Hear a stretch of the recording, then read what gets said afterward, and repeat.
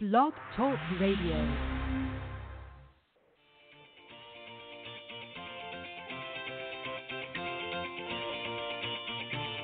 Good morning, everyone. Welcome to the Women of Golf Show. I'm Ted Odorico, and joining me is LPGA professional Cindy Miller, and we are your hosts.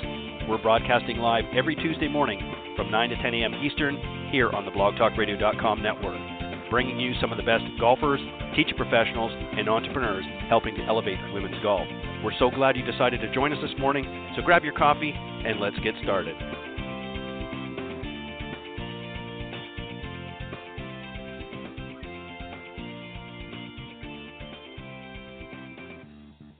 All right, good morning, everybody, and thank you for joining us this morning here on the Women of Golf Show. I'm Ted Odorico, and right alongside, of course, each and every week is my good friend and co-host, LPGA professional and Legends Tour player, Cindy Miller. Good morning, Cindy. Good morning. How are we? I'm doing very well for a nice, sunny, beautiful Tuesday morning here in Florida. Always happy to see the sun up, especially since we had a lot of rain earlier in the season, but anyways, I'm not going to complain. I'm going to take it as one day at a time. We got a great show this morning, a little bit of a program change. Unfortunately, our guest on the second half, Paul Kaster, is not going to be able to make it. He had a little bit of a family emergency, nothing too serious, but a little something happened, and regrettably, he's not going to be able to join us this morning, but he will be back on, as I understand, he's been rescheduled for June 11th, so we'll get him back on for that, and we're glad that, again, it's nothing too serious, but unfortunately he's not going to be able to join us. But we're going to be joined by Cindy's son, Jamie Miller, is going to be calling in the second half. And, of course, we're going to start things off here in just a moment with our good friend, Zach Sepanik, the Symetra Tours media and public relations official. He's going to be joining us here in just a moment to give us an update on what's been happening for 2019 so far here on the tour. But, Cindy, anyways, what's new and happening in your world? Well, I got to go to Hollywood last week. I felt that was pretty cool. Yeah. Yeah. So I went to Hollywood for the LPGA Executive Committee meeting, and we stayed right by Hollywood Boulevard, so I could see out my window all the little stars of Hollywood. It was pretty cool. Very cool. Now, we didn't go to the golf course where the tour event was. We just stayed in the hotel and had meetings and walked 4 blocks and had dinner and took pictures. But I thought I was pretty cool, so that was nice. Did you do a little shopping while you were there? I did not. I mean, I'm telling you, we were like all day long. I got off the plane. I met him for dinner. We had meetings from 8 until 5:30. We had dinner at 6:30. We went to bed. I got up at 3:30 in the morning and flew home. Thank you very much. Now, see, that's one of the things. Go ahead. Go ahead. I was just going to say that's the difference. That's the difference between the men's meeting and the women's meeting. The women's meeting, they get off the plane, they go and they have meetings all day, and then they get back on the plane and go home. The men, they probably would have played golf for a few hours. They probably would have had a few drinks and a few meals here and there, and then they would have talked for 15 minutes. That would have been their meeting. Good point. Well, we were with Mike Wan, so we couldn't mess up. We had to be we're the leadership, LPGA leadership team in the executive committee, which is all the presidents of all the sections. Right. So we were with Mike Wan and Vicki Getz-Ackerman and Kathy Milthorpe and Liz Moore, the chief legal officer, and then the president, Marvel, who we had on the show. So we're making changes and differences in the lives of 1,700 teaching professionals. Very good. Obviously some time well spent. All right, so we're going to bring on our good friend here, Zach Sepanik. As I mentioned, he is the Symetra Tours media and public relations official and has all the buzz, if you will, on the Symetra Tour. So let's bring him out, Cindy, and we'll start the morning show. Good morning. Good morning, guys. How you doing? We're doing well. How are you doing, Zach? Not too bad. Got in back into Daytona last night about 1:30, so a little tired, but get a couple days to recharge and then start stretch of 8 straight tournaments. So, wow, getting the battery recharged. Yeah. Well, listen, just another quick note too, Zach, and correct me if I'm wrong, but you actually had the Murphy USA El Dorado shootout last weekend, and of course the winner was going to join us this morning, but unfortunately she had another engagement. But she's going to be on next week, correct? Yep. Sydney Clanton, who won the Murphy USA El Dorado shootout on Sunday, will join you guys on Tuesday of next week. Awesome. Perfect. All right, so give us a little bit of update. How's the season been looking so far? Season has gone really well. We've had some good winners, tough competition. I would say it's just been a collective difference from last year. Our number one player right now has, I want to say, about roughly $46,000 in season earnings, and she hasn't cashed a winner's paycheck. But oh, wow. that total of what she's made is greater than what 2013 Player of the Year PK Conkerpan made. So if that doesn't show the growth of what the Symetra Tour has made, and she's only made 4 starts out here. 4 starts, 5 total events for us this year, and she's already surpassed what the 2013 Player of the Year made. There's a chance for some pretty historic numbers. I'd say Madeline Sagstrom's season total earnings are in jeopardy, especially if some of the players consistently play out here instead of kind of going back and forth between the LPGA when they can and out here. But obviously that's still going to happen, so there's a chance it doesn't. But if they do stick out here, there's a good chance that there's some records set in terms of who makes how much at the end of the year. Had some great winners: Leona McGuire, Jillian Hollis, Alana Urell, Kelly Tan, and then Sydney Clanton. And Hollis and McGuire are kind of maybe that face of the next generation, if you will. Sydney Clanton's she's a veteran; she's been there and kind of got the monkey off her back on Sunday. Hollis and McGuire are definitely 2 contenders for the top 10, and they're going to have a furious charge, I think, throughout the year to get into that group. And if they are able to get to the LPGA next year, there's no doubt in my mind that they'll be 2 players to not only watch next year, but for years to come.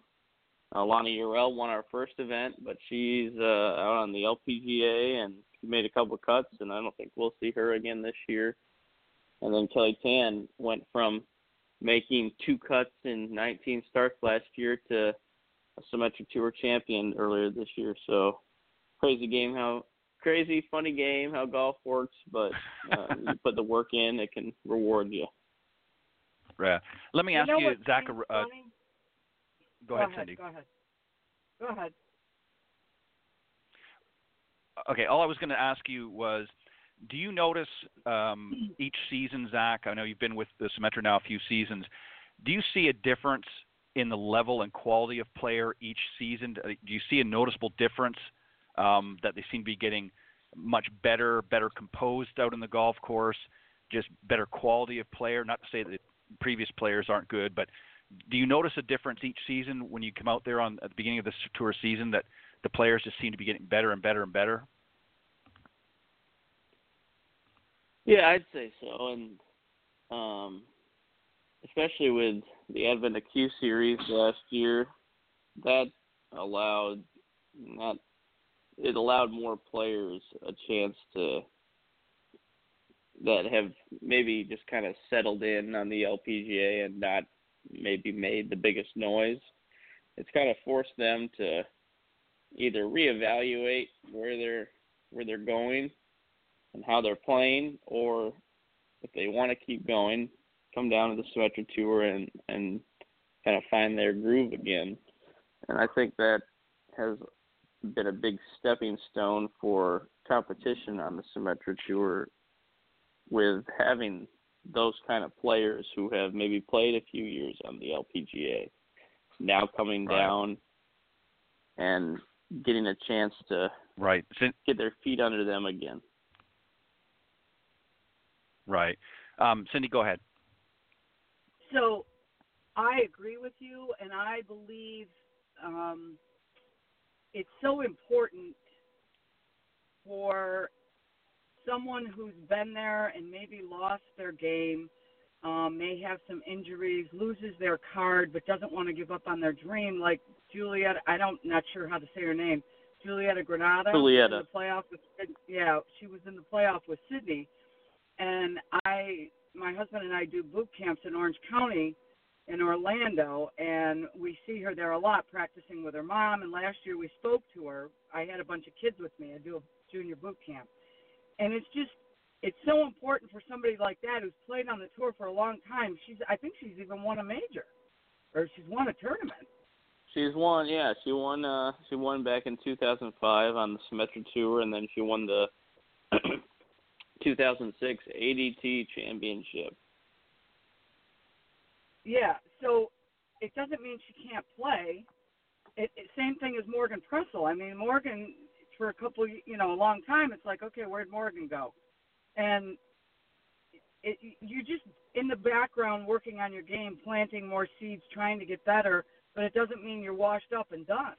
So I think the Symetra Tour is so important to these players because it gives them a place to play, and the purses are so much better than they ever were before. So there's really another opportunity, which is great. Oh, yeah, 100%. Yeah, and I think also, too, Cindy, just to sort of piggyback what you were talking about, Morgan Pressel as an example, I think golf, you kind of get in a rhythm. For a few seasons, you're kind of in that rhythm where everything's sort of the ebb and flow, if you will, it can be very high. And then maybe the next season or so, it's not so high. And a lot of people say, well, maybe they're in a funk. And I don't think it's really a funk. I just think it's not. I mean, yourself, you'll get out there and you might play a couple of good rounds or even a couple of good holes, and then all of a sudden you feel like you're off your rhythm a little bit. And I think that's what happens to a lot of players. And I think as outsiders or spectators, they don't really appreciate and understand that these people are still playing at that high level, but it's just sometimes it's just not going to, again, that ebb and flow is just not going to be there every day or every week. And sometimes there's going to be a moment where your rhythm's going to be off a little bit, and that's why what they're working on. Would you agree?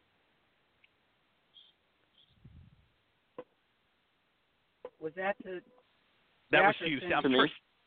That was Cindy. No, Cindy. Yeah. Well, both. Well, absolutely. I mean, again, and once you have, you can have a little doubt, you can have some apprehension, and then the next step is fear, and then the next step is dread. And again, depending on the team around you, to be able to come back and believe in yourself, it takes a lot of work. And it takes a lot of it takes a team behind you that believe in you, that don't criticize, condemn, and, what are you doing, and why can't you play? And so God bless those girls that don't give up.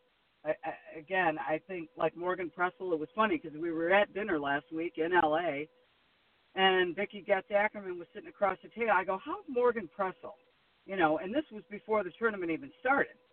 And she said she's doing really well. She's working on her game. She's working with Martin Hall. So, again, you haven't heard from her. And some people, backdoor people that criticize or gossip might say, she's all washed up. She's too old. She can't do this. She can't come back. Yeah, really? Right. Okay. She just finished 9 under par. So you don't know what they're doing in the background working on their game. So I'm proud of all of them for not giving up. I think it's awesome. Yeah, I agree. Zach, very quickly, let me just ask you, and then Cindy, you can go ahead again. Do you notice, in addition to the physical, I asked you a few moments ago about, do you notice a difference with the players coming out, in this season or each season it gets a little bit different? What about the mental toughness? Do you notice that the girls that are playing out there today seem to be a little bit more mentally tough than maybe previous years? And if so, what do you think that is equated to? Yeah, I think there's just a different focus level. I mean, a lot of these girls have come up the ranks, and golf is all they know. And I think it speaks to just kind of the culture ingrained with it. There's a good amount of players that have settled in and know the ins and outs, and they know the process each week, and it allows them to maybe be a little more relaxed and a little more comfortable, whereas some of the new players, or maybe just some of the more focused players, I guess that's not really the word I'm looking for, but that's the one that comes to mind.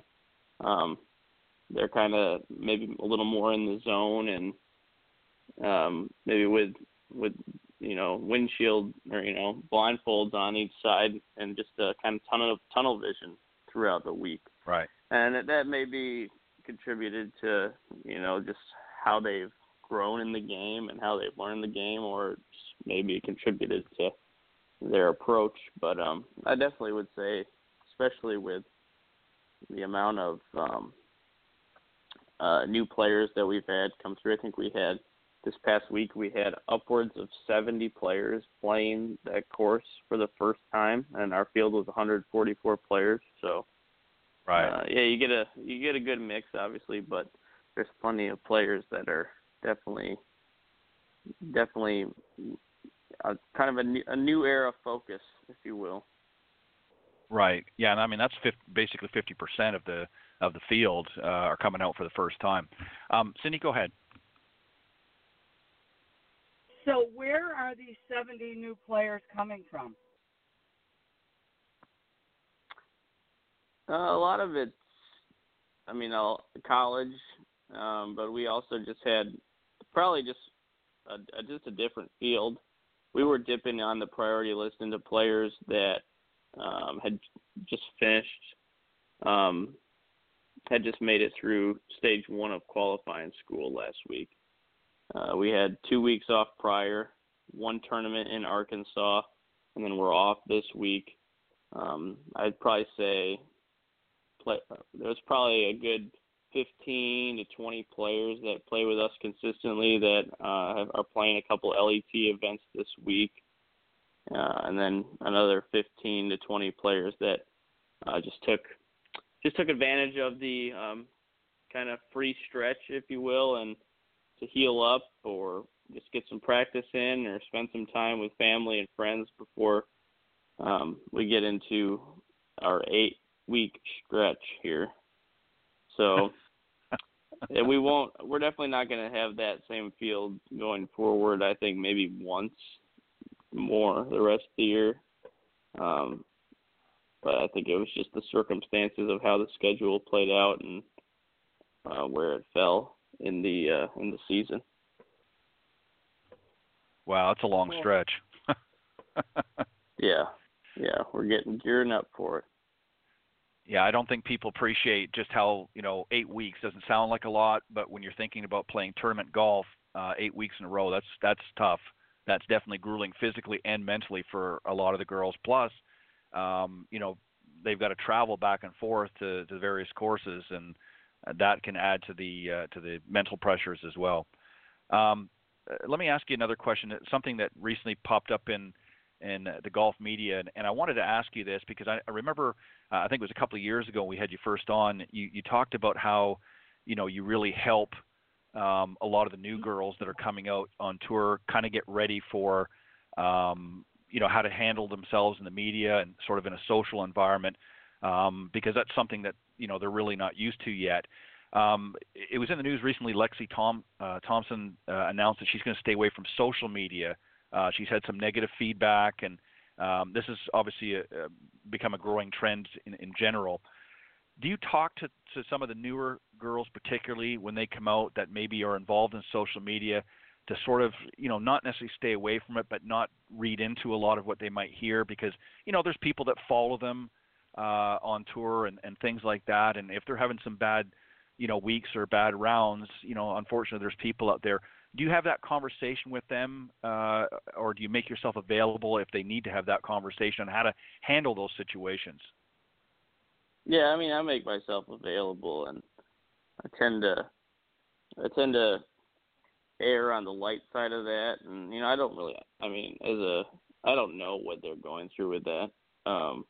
Right. And I'm not a therapist, and I don't know the best way to handle that kind of stuff. So I tend to, if I'm going to send that to the higher powers that's a bigger issue than what I can help with. But I'll offer that if they need help or if they are getting something said to them on social channels, I'll help them as best I can. Luckily, I don't really hear about it much. I mean, I'm sure it happens, but right. Well, I think a lot. And at the same time, I've told them, it's the day and age we live in, unfortunately, where you have trolls and their mom and dad's basement still who are sitting there saying one thing or another, and I think it kind of goes back to your question earlier, where you see a focus or a different kind of set of devotion to the game with some of these newer players. And I mean, if you're a golfer, you have to have thick skin, especially being able to bounce back in tough situations, or you have thick skin and a great poker face. And I think those translate into blocking out that kind of noise and realizing that it's the last thing that you need to be listening to. Right. Well, I know that from some of the young ladies that we've had the pleasure of talking with, both Cindy and I here on the show, a lot of them really are not big into social media, to be honest. I mean, they certainly have a presence, and they certainly, post some great pictures up from the tournaments and that, on their Instagram or what have you. But they're really not, as you said, they're not really dialed in on their social media. But I know that this is obviously, anytime you're in the public eye, you're going to get that kind of feedback. And I was just curious if you've had a lot, and obviously you're not getting a lot of feedback, which is a good thing, I guess, that they're not really paying much attention to that. And I guess, there are some that get sucked into it a little bit more than others. And I was just curious because I was kind of surprised when I read the article the other day, and she's just kind of backing away because she's just, kind of getting bombarded with a lot of negative. And it goes to really the point that you were, mentioning, Cindy, about sort of this backdoor, critics that are saying, well, so-and-so's washed up or their game's over. And, when you're in the public eye and you're hearing that surfacing up and bubbling up, it can be a little daunting, I'm sure, for some at times. What do you think, Cindy? I totally agree. And it's funny. I was on a couple of the big breaks and then did some golf with style shows, and there was the message board. And of course I started to read it, and who's the old lady? And she's a Barbie slayer, and she should go home, and all, again, and you're like, whoa, who is this person? And you don't want to get in a fight with some idiot that's, sitting in his mother's basement who's 42 and doesn't have a job. But the point is it is hurtful, and you've got to be careful. And because you can start to believe that.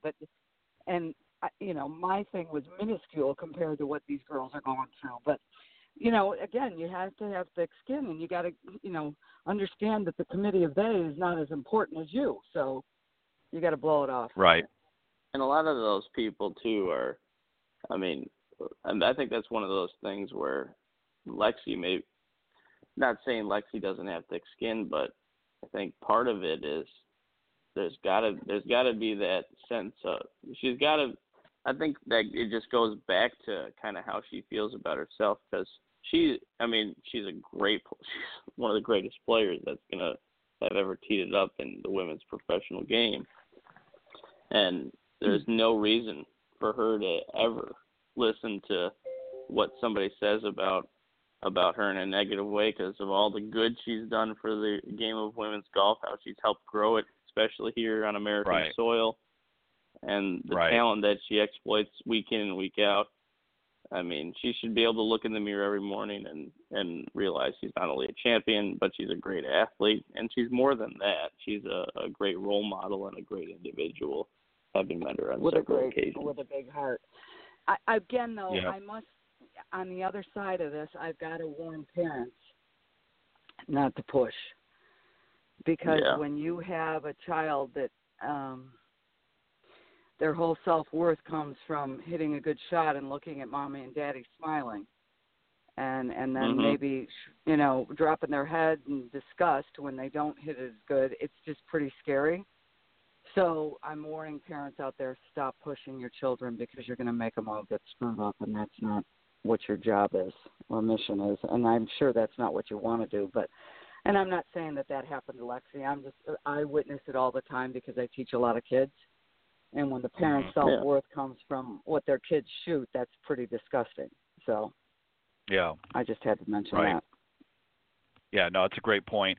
And I think, and I agree, Zach, what you said. I think Lexi knows that she's a champion in that. I just think that, when you're in the spotlight like her, or, even like a Tiger Woods and that, you're always going to get cheap shots, whether it's from within the industry or with outside. And I was just curious if you get a lot of feedback or a lot of conversation with some of the girls on the Symetra Tour about that type of thing, that, how do I handle this, or what do you think about this? I'm getting a lot of chatter over here because I didn't play well, the last 2 or 3 weeks, or I haven't won a tournament yet. And I was just curious if you'd had a lot of feedback. And I'm glad that obviously they're not. And I think, like you said, you've got to, when you go out there week in, week out, you've got to put blinders on. You've got to focus on the task at hand.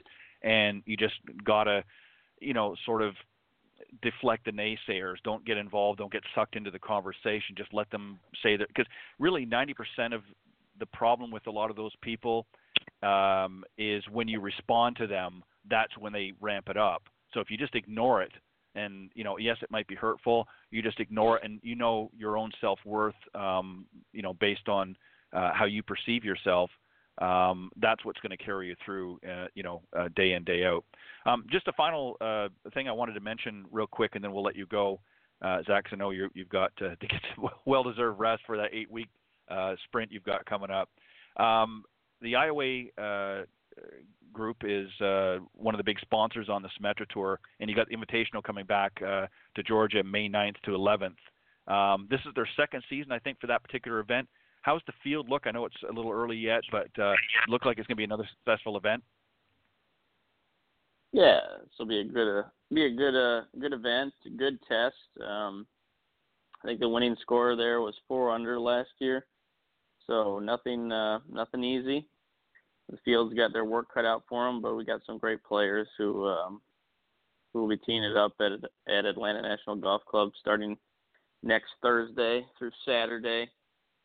We've got Kelly Tan and Sydney Clanton, both of whom have won this year. Jillian Hollis, a winner as well, and Leona Maboy are also in there. So 4 of our 5 winners will be in the field. We'll get back to kind of normalcy, if you will, with more of the top tier of players coming back, and should be a good week. Atlanta National Golf Club's a tough track, and especially coming off of Mystic Creek in El Dorado. I think they'd like a flat course one of these weeks so that they can score pretty low, but that won't be happening for at least a couple more events. Very good. Well, Zach, we want to thank you for joining us and giving us a quick update this morning on the show. We appreciate it as always, and we look forward to having the winner again from the Murphy USA El Dorado next week on the show. So as always, thank you for all of your tireless efforts, both on the tour and off, and we appreciate you very much for helping us expose some of these young ladies here on the show. Yeah, thank you guys for having me. Have a great day. Have a good time. All right. Thanks. All right, that was Zach Sepanik, the Symetra Tour's media and public relations official, giving us a quick update of the season so far, and he's got a lot happening. So, as I mentioned earlier, we had a little bit of a program change. Unfortunately, our scheduled guest this morning was going to be Paul Kaster, and unfortunately, he had to back out this morning due to a little family situation at home, but he is going to be coming back on June 11th. But thanks to our ever resourceful partner in crime, Cindy Miller, she has managed to get us a great guest for the second half. So, Cindy, I'm going to let you introduce our special guest, and then we'll bring him on. Well, about 5 minutes before the show started, my son, we have 3 beautiful children. My middle child, Jamie Miller, called me just to say, hello, Mom, what are you doing? And I said, hey, you want to be on the radio show? So Jamie Miller has wanted to be a golfer since probably he was 1 or 2 years old. He used to sit in the playroom watching golf tournaments and saying, don't come bother me, I'm in my office. He, I'm not kidding, that's what he used to say. And so he is now a grown man, and he played college golf as a walk-on at The Ohio State University, and then he transferred to Augusta State, where he won a tournament against Webb Simpson. And then he tried to play on the tour, and then he had a bad boat accident, and then he decided to use his finance degree, and he now works for UBS, and he's a plus, what are you, a plus 3 or 4 or 5? Are you there? Can you hear me? Anyway, well, now we can. Yeah. You got to take yourself off mute. But anyway, he just got done playing in the Coleman Invitational. He won the New York State Men's Mid-Amateur Championship twice. He won it this past summer. So please welcome my middle child, Jamie Miller. Good morning. How are we all doing? We're good. Good morning, Jamie, and welcome. This Thank is you. Ted. Thank you. Thanks for having We me. appreciate you coming on last minute like that. I'm glad your mother was able to hoodwink you onto the show. We appreciate you coming on and filling in some time. Cindy, let me just very quickly jump in real quick here, and then I'll let you take over. Tell us a little bit about your experience playing college golf. For a lot of people that maybe have children out there, parents that might be listening to the show, that are, their kid has been playing, some competitive golf along the way, and they're really wanting to maybe take that next level into collegiate golf. What advice would you have for both the parents and for the child themselves that's got that in the back of their mind? Yeah, so I'll just I'll give you a couple things. And I'm on the board for the Western New York PGA Reach Foundation, and we had a meeting with the Western New York PGA, and we're talking about college golf. And what I thought was cool this past week, I was down in Juno Beach, Florida, and 2 of my teammates from Ohio State were down there and with us playing in the event. And it was kind of cool because it was guys that I've known for now, 15, almost 20 years, which is crazy to think. But one of the things with college golf is, it's a lot. I mean, it depends on what level you want to get to, and how bad you want it. One of my things was I wanted to play at the best possible school I could go to. My mom, reiterated that I did walk on at Ohio State, earned a scholarship for my second year, and then transferred to Augusta State. And all of that was kind of this belief that, I was wanting to play on the PGA Tour at some point, and I wanted to play at the best school possible. That being said, I have a lot of friends that didn't do that. They went to a school that they felt like they could play right away. As my mom would say, I can be a little bit of a jerk, and I like the challenge. So a little bit familiar with her story that, she walked on as well. So we kind of have that same fighting mentality. And it served both of us well. We both had a lot of success, but it's not always what's right for everybody. I was actually texting with a good friend whose son's getting recruited to play college football right now, and he wants his son to go to the best education school possible, and of course the son wants to go to the best football school possible. And it's really just it's kind of a thing. I got recruited by some really good education schools, and I'm pretty confident that if my mom and dad forced me to go to one of them, I would have hated them probably for life. They let me kind of create my own thing and do that and go to Ohio State, and then ultimately transfer to Augusta State, which we were a top 10 D1 team. Everybody's path is a little bit differently, and you got to assess that. Obviously education is a huge part of it. I will say at the top schools in Division I golf, you're both athlete and student. Obviously student comes first, but most of the guys that go to those top schools are really trying to make it to the next level. So it's just a little bit different than some of the mid-major schools where they're focused a lot more. Their travel schedules aren't as crazy. I mean, we had one time where we missed 3 weeks straight of class That's pretty hard when you're a finance major, missing 3 weeks of class. Right. So it was tough. Right. Yeah, I can imagine. Cindy, go ahead. Tell us about the regimen and maybe the difference between D1 and D3 and workouts and sports psychologists. What might different schools offer student athletes? Yeah, I think I can really only speak for D1. I know a lot of guys that played in the D3 level, and it is completely different. I mean, we worked out at Ohio State 5 days a week at 6 a.m. in the morning. I would go to class from 8 until about 11:30, drive to the golf course, play or practice till about 5. I would have class from 6:45 to like 9 o'clock at night, and you would repeat that every day.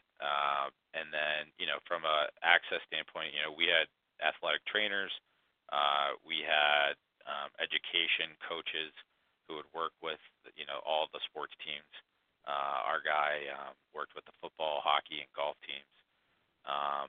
And then from a sports psychology standpoint, I'll never forget at Ohio State, we had a guy who I was able to go see, and he really helped me with something where I was struggling with the driver off the tee, and he basically said to me, what's your favorite club in your bag? And I said, my 1-iron. He's like, how often do you practice it? I go, never. He goes, well, stop practicing your driver, and gave me a couple other tips. And so it was really, really nice to be able to have that. I also had a little issue with some MRSA, which, obviously the athletic staff will take care of you. There's doctors there.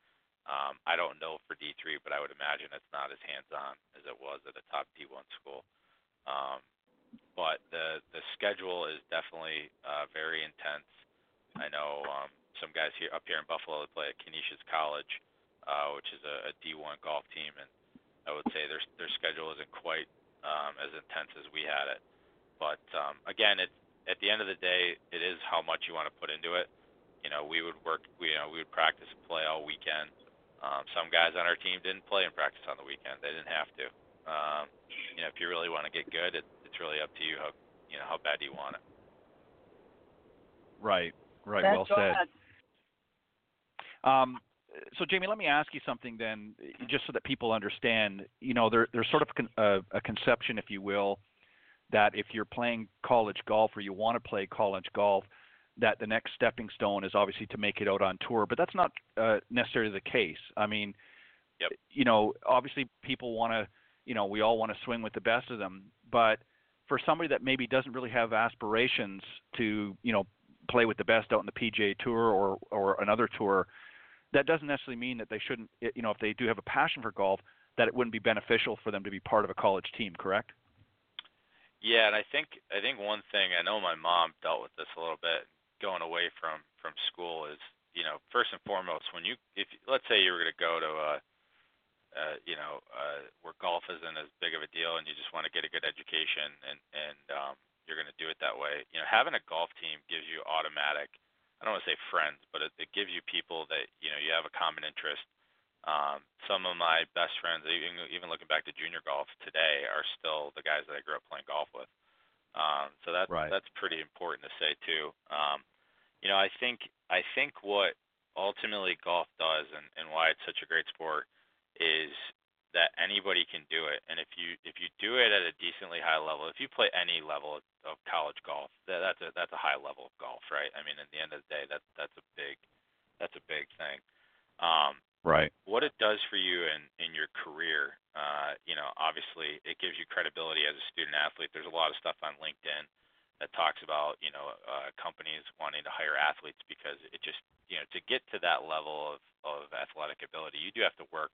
I don't care how gifted you are, you have to work a little bit harder than probably most people, the regular college students working, which is really important because when you go to a job interview, if you actually look back at some of the things that you've done, from your athletic perspective, whether it's D1, D2, or D3, or NAIA, you've shown that you've put in the work ethic, and that's a huge thing for your career. And then obviously golf is a really important thing because pretty much anybody in business either plays or has people at their company that plays at on a regular basis. So you have opportunities to go out and meet people that you would never get to meet and spend 4 to 5 hours with them. I was reading an article over the weekend. It was George Roberts from KKR, which is a large private equity firm.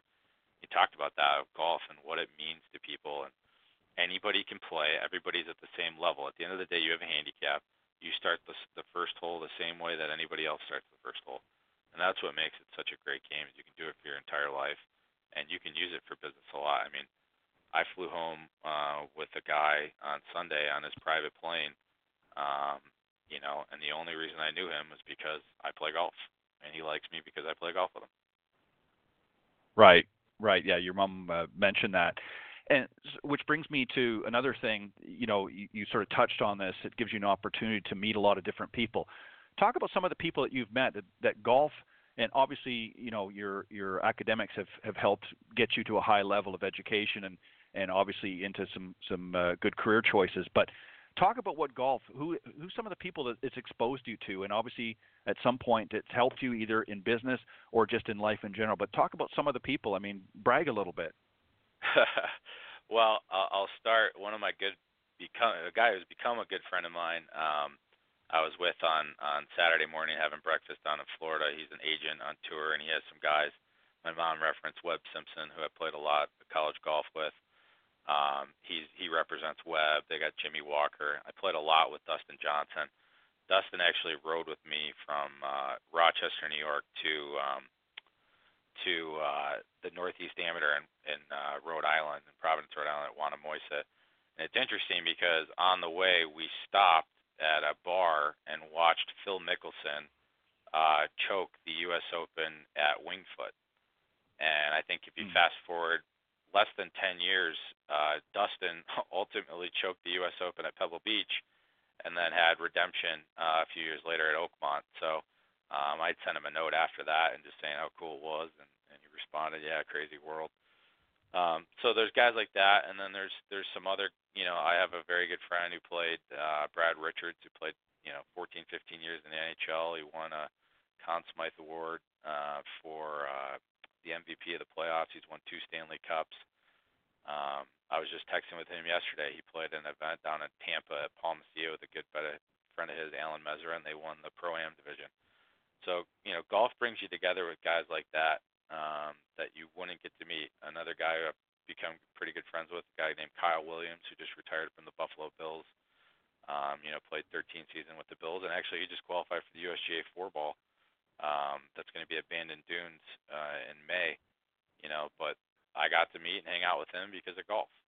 There's another guy, Josh Allen, who's the quarterback for the Buffalo Bills now, just joined my club in Buffalo, Craigburn Golf Club. I haven't met Josh yet, but I'm sure I'll see him out there. So it really is a way to, kind of introduce you to a new world of people. And then if you talk to business, I mean, if you wanted to get that deep, there's some of the people that I've met are some of the wealthiest people in the world, and you meet them because of golf. And it's really, really cool. And they're the titans of industry. And when you pull up CNBC, I see a lot of their names pop up, and it's a really neat thing.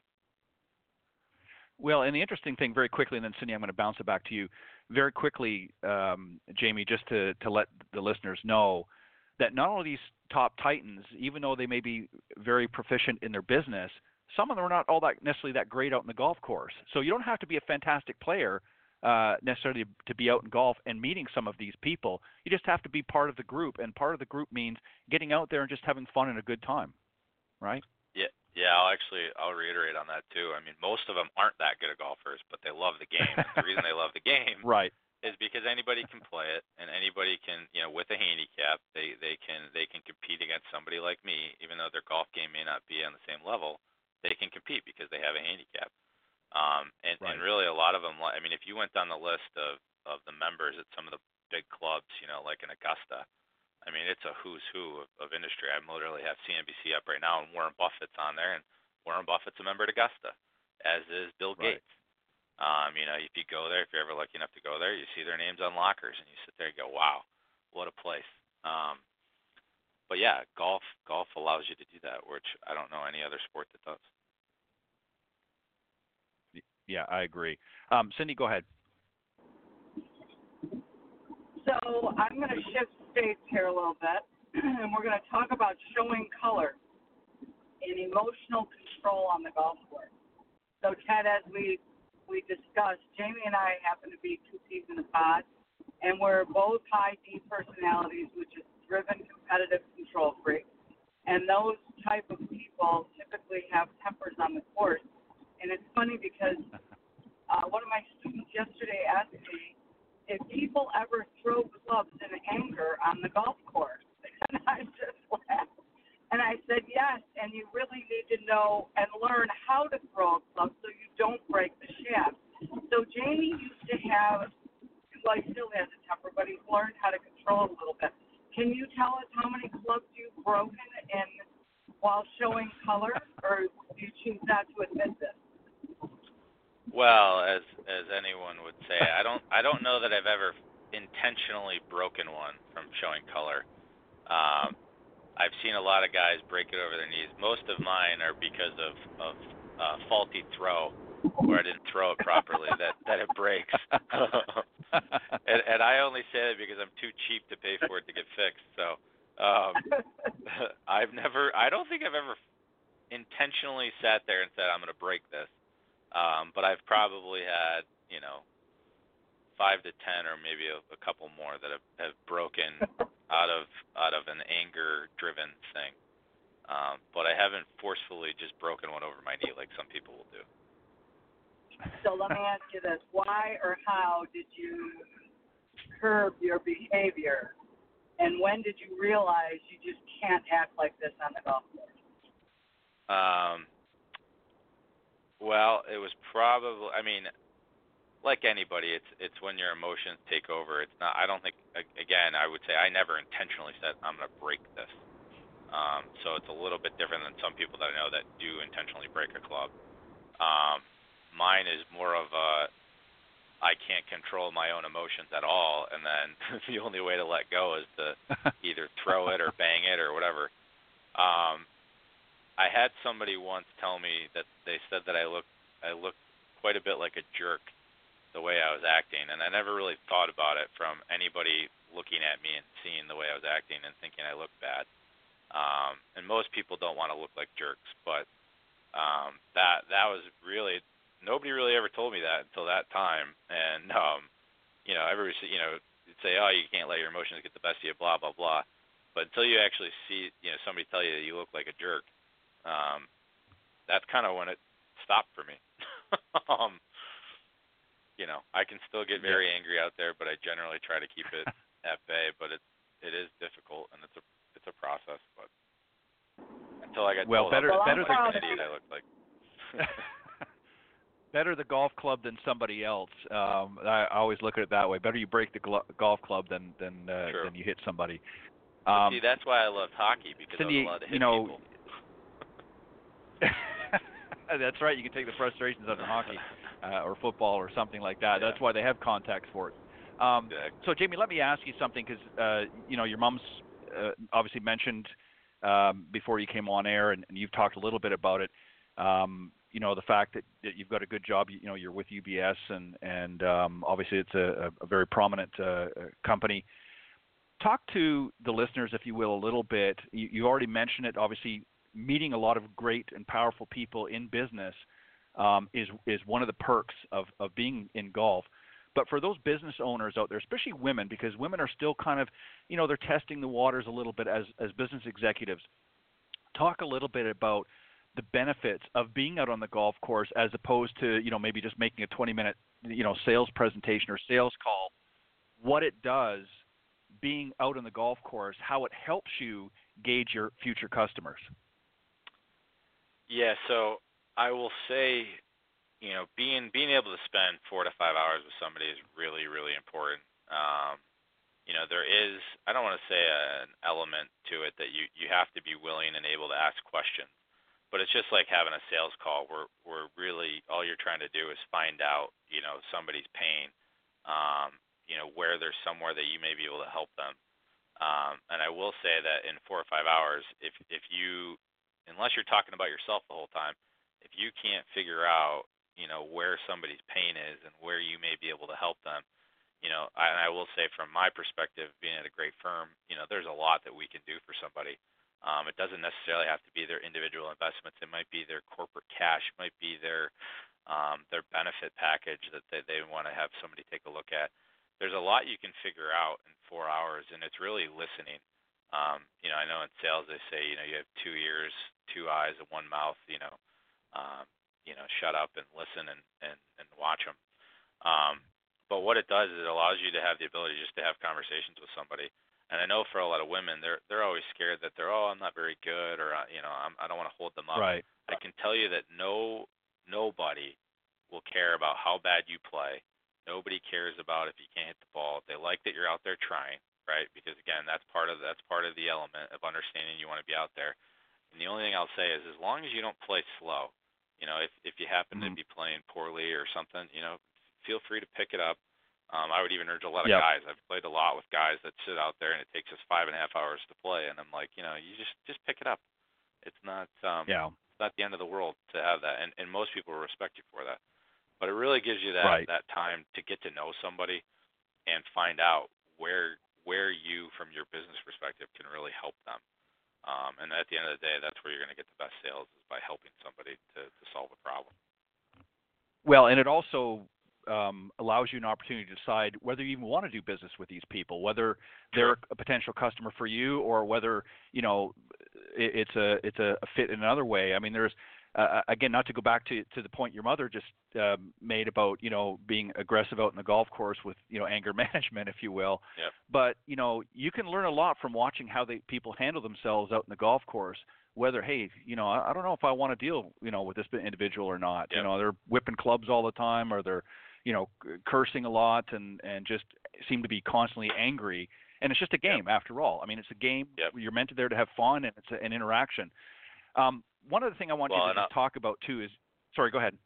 I was going to add one thing. I had played with somebody recently, a guy who had sold his business for a fair bit of money, and it would have been a great client. And we played golf, and at the end I said, that is not somebody I want to work with. I was completely turned off by every single thing that the person did, and no matter how much money he had, it's not worth it to me to work with somebody like that. It just wasn't. So you do learn that very quickly on a golf course. There's no doubt. Right, and it's a good test of morals too. I mean, you see people Absolutely. If they're cheating a lot on the golf course, more than likely they're cheating in business. And again, that's somebody you maybe want to stay clear of. And you're not going to get that in a few-minute phone call in most cases. I mean, sometimes, Correct. unless you're clairvoyant, but out in the golf course, that gives you plenty of time to really ascertain, and both ways, for them to get a chance to see, hey, this is a company I want to do business with, and Jamie's handles himself well, and I want to continue this relationship further. And like you said, you develop lifelong friends. Cindy, I'm going to give you, since we've got a few minutes left, to give you the last moment to sort of wrap up with Jamie and any final thoughts or questions that you have for him, and then we'll let him get to back to work. So tell our listeners, which might be parents of junior golfers or women who aren't sure if they want to learn to play the game of golf, why they should continue to pursue their potential here. I think a lot of what we just talked about. It's a game that you can do for your entire life. It's a game you can do with your entire family. Let's say you have a young family or whatever, getting the kids involved is really important. It teaches them a lot of life lessons. It's a way for you to network. It's a way for you to get to know more people. It's a great sport that opens a lot of doors, but also it's something that you can enjoy with anybody and everybody. If somebody plays golf, you can go out and have a good time with them. It allows you to do really anything you want. It takes you some really great places if you wanted to. There's a lot of places you can travel in the world that are unbelievably beautiful that you may have never seen without wanting to go play golf there. So it really allows you to do, in my opinion, the way I see it, is anything you'd like. And it's totally up to you how you want to play. If you want to play the 9, wine, and dine, that's fine. If you want to play 18 holes, that's fine. But it allows you to get outside, have a great day, meet some new friends, meet some old friends, and have a great time. And I'm going to add one thing. I think you can play until you croak as long as you can walk and move. And I think that's important. One of the oldest people I've ever had come take a lesson was 89. And again, you can play forever. So Ted, close us off. Yeah, I agree wholeheartedly.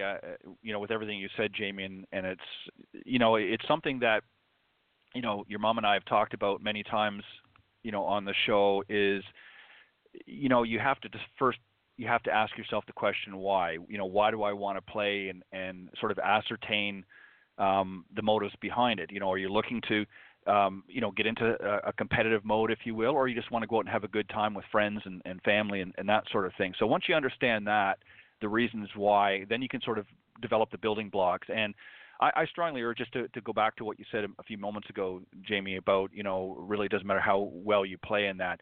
If you're somebody, male or female, that's out there, and maybe you're not a great golfer, maybe you've tried it a couple times, I strongly suggest that you reach out to your local teacher professional and take a few lessons just to understand the basics, and then they'll help put together a good, solid plan to help you build from that. But if you want to understand the basics, it can open, literally, as Jamie mentioned and we've mentioned many times here in the program, it can literally open up a whole new world that you probably didn't realize was there.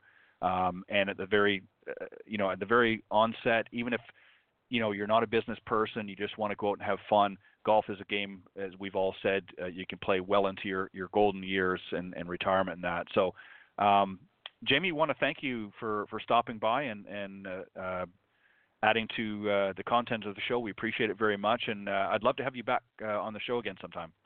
Yeah, well, thanks for having me. Anytime. I appreciate it. Thank you for filling in, my dear. All right, sounds good. All right. Thank you very much, Jamie. You have a great day. All right, you too. You guys. See ya. Bye-bye.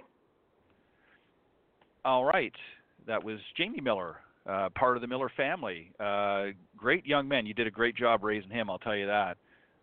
Very, very, very smart, very with it, and obviously enjoying the fruits of his hard work.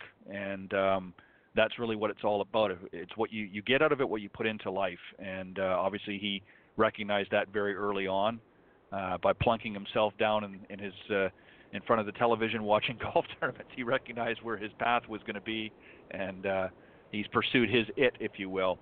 And Cindy, we're going to have a great show again next week. We appreciate it. And again, we apologize that our good friend Paul Kaster wasn't able to make it this morning, but he will be joining us on June 11th.